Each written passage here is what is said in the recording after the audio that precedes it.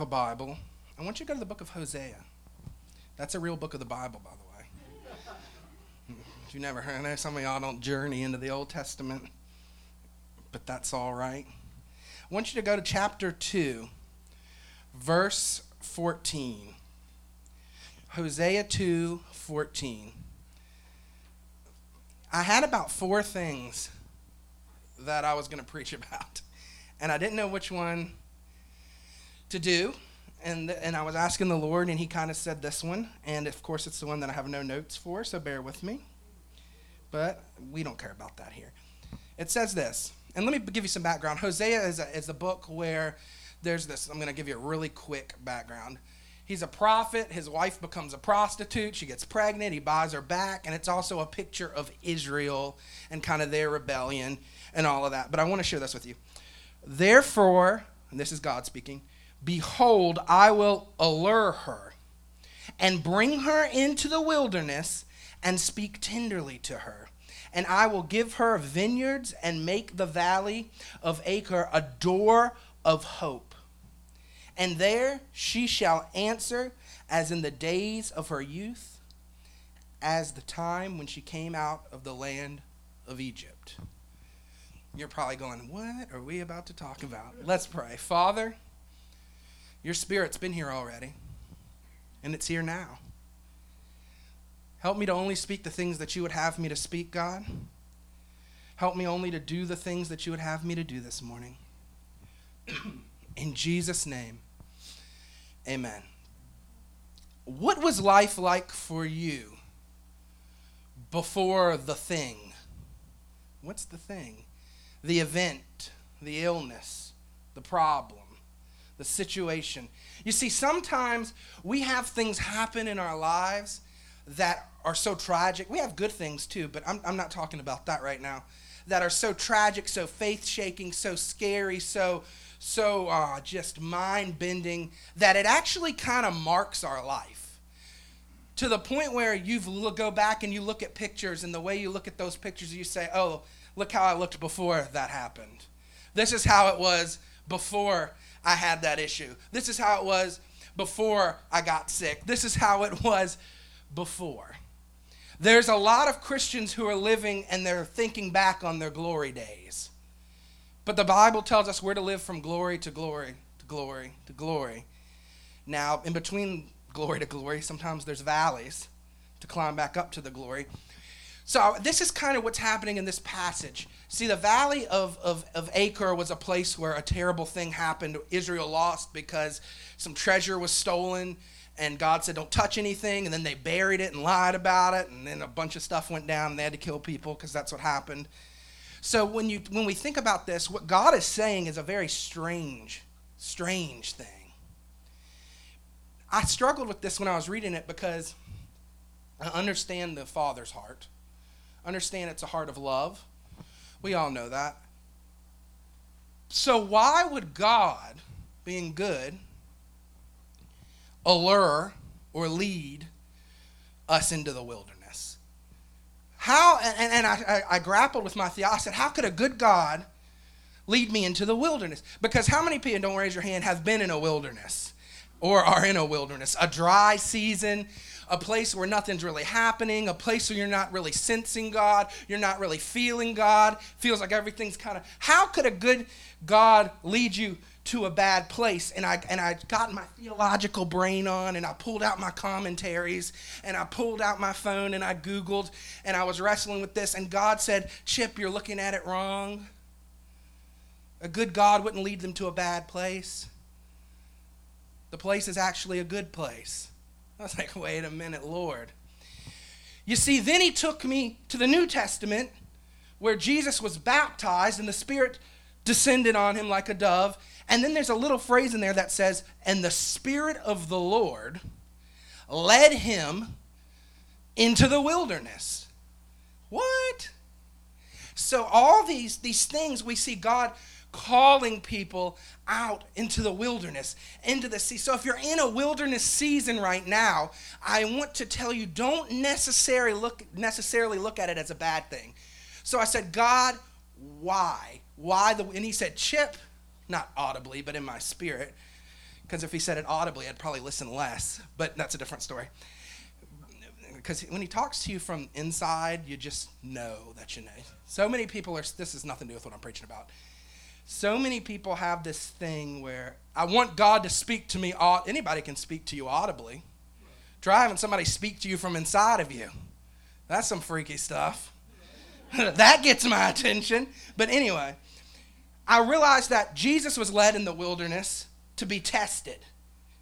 And tempted. It says to be tempted by the devil because God doesn't tempt us. The wilderness is always, say always, it's always a transition place. The wilderness is a hallway to where God wants you to go. The desert will lead you to your destiny. Amen? And here's why. Because I'm thinking, okay, Jesus was in the wilderness, and here we have God saying, I'm going to lure them out into the wilderness, and I'm like, what? And then I realized in order for me to get to where I need to go, I have to leave where I was. You see, the wilderness, when they left Egypt, the Israelites, they were 40 years in the desert, in the wilderness. It actually should have only taken 11 days, but it took a lot longer because of stubbornness. So I wonder if some of us are in a wilderness and it's just dragging on, and it really shouldn't. Because we're being stubborn. Because we're doing things that God's telling us not to. Because we're not paying attention to his voice. Because we're not focusing in. Because your wilderness, if we look at Jesus, is a place where you're to be edified and built up and to learn about God and to learn where you're going. See, Jesus had to go through the wilderness, then his ministry began. The wilderness is a gateway. It's a passageway. But some of us get so hurt by the things that happen in the wilderness. God doesn't cause the bad things to happen. Don't hear that. But because bad things happen while we're in the wilderness, and the wilderness is a place that is stripped of all comfort. It's hot. It's arid. There's no real trees typically in the wilderness they're referring to. It's just a dry, arid place of nothing. Because you can't go where you need to go and stay in your comfort zone, amen? So God will lead you into a wilderness, and yes, the devil will attack you and tempt you there, and yes, things will happen there. But what God is doing is he's saying, if you can get through the wilderness, Israel, and understand Israel is a picture of the church, which is us, if you can do that, you can get into the promised land. But some of us have been so hurt, we're sitting and camping out in the wilderness. God doesn't want you doing that. Look at somebody, say, keep it moving. Keep it moving. Keep it moving. That's what we got to do. We got to keep it moving. So I'm like, Lord, you call us into the wilderness. And in the wilderness, we're in this broken place. And we're in this tired place. Then he says this. I'll allure you to the wilderness, and I'll speak tenderly to her. What? I was like, God, you're getting weird. There's something that happens when we encounter God in our brokenness. There's something that happens when we encounter God in our wilderness. You see, when everything's stripped away and you're in a place of desperation, there is something that happens where if we tune in and focus in, we can really connect with God. And what I love is he says, I'll speak tenderly. There's his heart for us. You're not in the wilderness and God's saying, oh, you messed up this time. Oh, you screwed up this time. Oh, look at you. Oh, blah, blah. And God said, while you're in the wilderness, I personally want to minister to you. I want to speak tender. I want to tell you it's going to be okay. I want to tell you the plans in my heart. I want to tell you what I'm calling you to do. I'm speaking to you. I'm wondering if you're not listening to God because you're too busy listening to the pain. Too busy listening to the voices in your head. Some of us think we're hearing God, but it's not really him. It's the enemy. I know that because he says he'll speak tenderly. I know that because Jesus says there's no condemnation in Christ Jesus. I know that because the Bible says Satan's the accuser of the saints. So I know the voice in my head that is accusing me and condemning me and screaming while I'm in the wilderness, that doesn't feel tender. That doesn't feel intimate. That doesn't foster connection. Therefore, I have to trust in God's character enough to know that he wouldn't do that. I'm not saying he won't correct you. I'm not saying he won't encourage you to do better. but he wants to take you out and tenderly speak to you. And if you listen to his voice while you're in that dry place and in that wilderness, you're going to learn things about yourself. You're going to learn things about your destiny. Chip, you keep talking about destiny. What's my destiny? I just work at a call center. That's me. But I just work at this place or at that place. We all have a destiny. We all have a divine purpose. We all have something God has called us to do. So God wants to speak tenderly to you, and I wonder if you're listening. And if you're not listening, I implore you, please listen. Then he says this, I will give her vineyards and make the valley of Achor a door of hope. He says, well, and keep in mind, they're in the wilderness. In the wilderness, God's speaking tenderly. In the wilderness, God's saying, I'll give you vineyards, which back then, growing wine, that was that was a thing. That's a lot bigger deal than what maybe we're feeling. While you're in the wilderness, you have to trust that God is lining up your blessings. Amen? Because there's no vineyards there. The vineyards are to come. I will give you this. What is God speaking to you while you're in this wilderness place that he said, I am going to give this to you. I'm going to give you that family member saved. I'm going to give you that ministry. I'm going to give you that call. I'm going to give you that power. I'm going to give you that financial wisdom. See, we're so caught up in being in survival mode when we're in the wilderness, on just getting through, just feeling okay, just getting by, that we miss that while we're there, God is speaking to us, and he's telling us, I want to bless you, and I want to see things happen in your life. Amen? Amen. We can't be in survival mode. We can't be in, because that's what the Israelites did. They left Egypt, and then they're out in the desert, and then they're like, and this is literally what they said, Moses, I'm assuming they're out of breath because they're hiking. I'd be out of breath. Were there not enough graves in Egypt that you let us out here? You ever felt like that with God? You feel like he's led you out of something? Lord, was there not enough graves in Egypt? Was there not enough pain in the last situation? Was there not enough confusion? Couldn't you have just left me there? And God says, I couldn't because I love you. And because I love you, I discipline you. The Bible says that too. It says, whom he loves, he disciplines. Because I love you, I'm not content to watch you stay at the place that you are. So I have to lead you into a wilderness, and I have to lead you to the promised land. And if you just got everything without ever going through that wilderness, without ever experiencing life, we wouldn't appreciate, we wouldn't embrace it, we wouldn't steward it properly. And then I had to do some research because I'm not like a scholarly person. I'm not somebody who just naturally gets things. I was like, the Valley of Achor, and Achor is actually how you pronounce it because I had to Google it. So this is where that battle took place we talked about. And God says, I'm going to make it a door of hope. There's something in your life that you view as the biggest tragedy, and it very well could have been. But God's saying, I'm going to turn that valley into a door of hope. The place where you were defeated, the thing that you thought would destroy your life, the thing that you thought was not going to ever stop hurting, the thing that you thought you could never get through, God is saying, I am going to make that into a door of hope.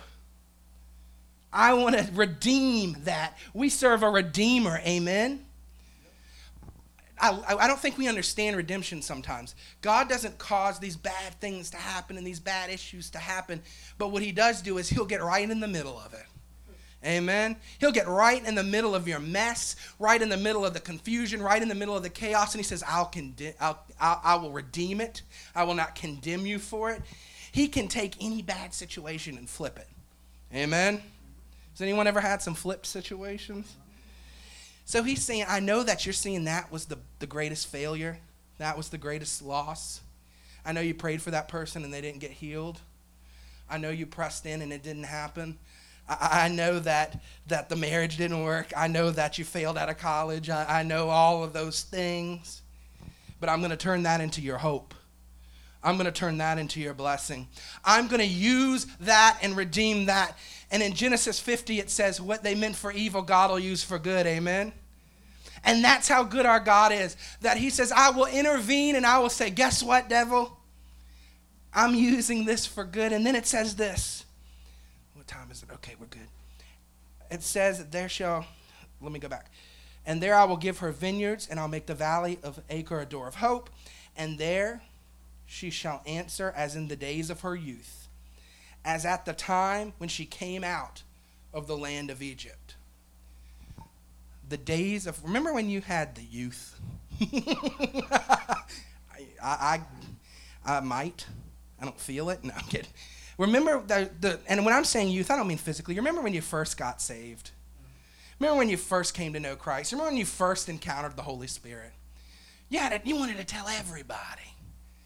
You wanted to pray for everybody. You get excited if you saw someone in a wheelchair at Walmart. Maybe I do. Maybe y'all don't. You'd get excited to go out and pray.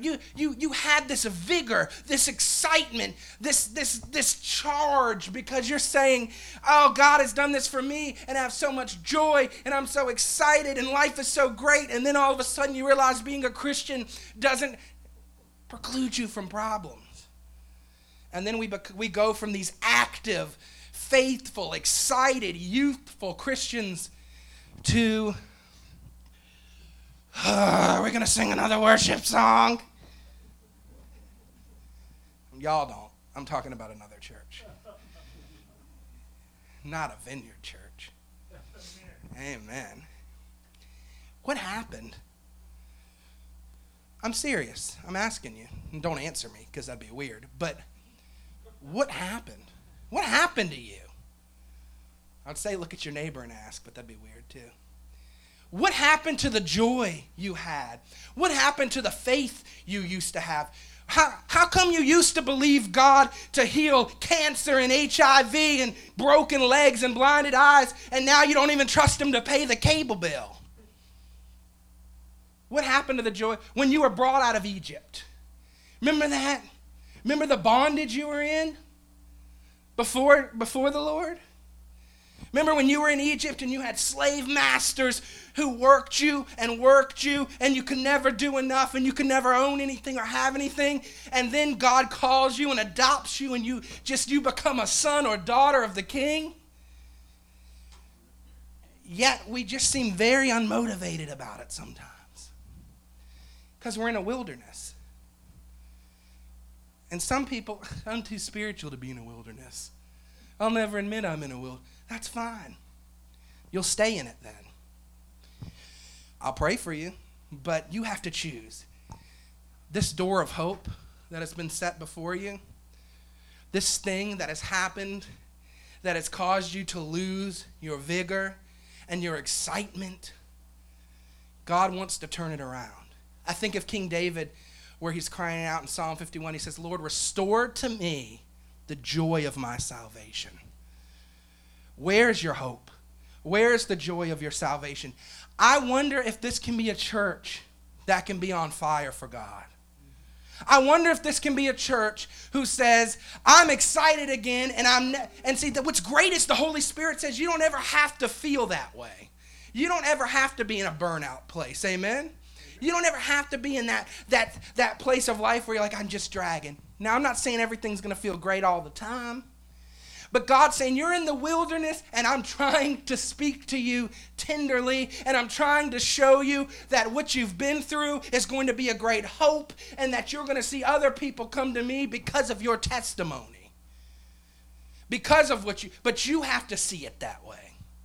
And until you see it that way, it's not going to happen. God is not somebody who's sitting in heaven going, if they say the right things and do the right things, I'll redeem this situation.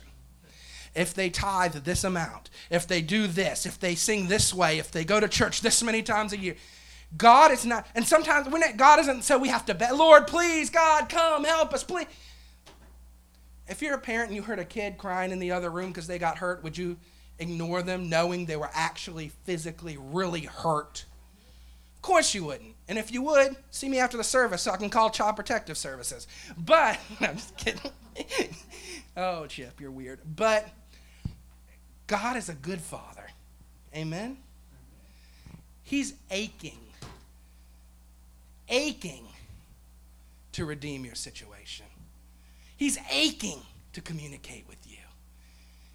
The problem's not on his end. It's not him going, God, those kids. I do feel like it says that about me sometimes.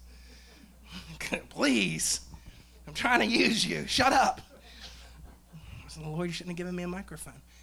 But God wants to redeem that. Tyler, you can come back up, worship team. We can turn the lights down. What I really want to leave you with today is, in your mind, I want you to think, and I'm going to ask anybody on our prayer team to kind of, we're going to go into ministry time as well. I know we've already had a little bit of that, but if you need prayer. But I want to challenge you for maybe some inner healing this morning. Maybe there's something inside of you that's a wilderness place, or maybe you're in that, and you're saying, I need prayer. Maybe you need to trade that in today. Maybe your valley can become your door this morning with an encounter with God. Would you stand with me? I'm old school. I like to stand at the end. Every head bow, every eye closed. There's no point to me in coming to church if we don't ask God to do something. So whatever is inside of you this morning that you're saying, I need redemption in this. I need my valley to become my door of hope. I need to hear the Father speak tenderly to me. I need to be released from this pain. I need to get through this wilderness and get to my promised land. If that's you, you can come pray at the altar. You can find someone to pray for you. You can kneel at your seat. You do whatever you want. Just make sure you're doing business with Him. Amen? So I'm going to pray, and then we're going to move into our ministry time. And I just pray that you will let the Lord speak to you in this wilderness. Let the Lord speak to you. Father, we love you, Lord. You're such a good God. To take our tragedy and turn it to triumph. To take our pain and make it into purpose. Amen. You take our poverty, God, and you turn it into power. So, Lord, we're asking for a spirit of redemption in this place. Come, Holy Spirit. Come, Holy Spirit. Speak tenderly to us. Show us what we should do, where we should go. I just sense the Lord speaking to someone. You need to call a family member and you need to just forgive them. And you know it's you. You just need to call them and forgive them. Forget the past. So have your way, Lord. In Jesus' name. Amen. Do some business with the Lord. Once you're done, you can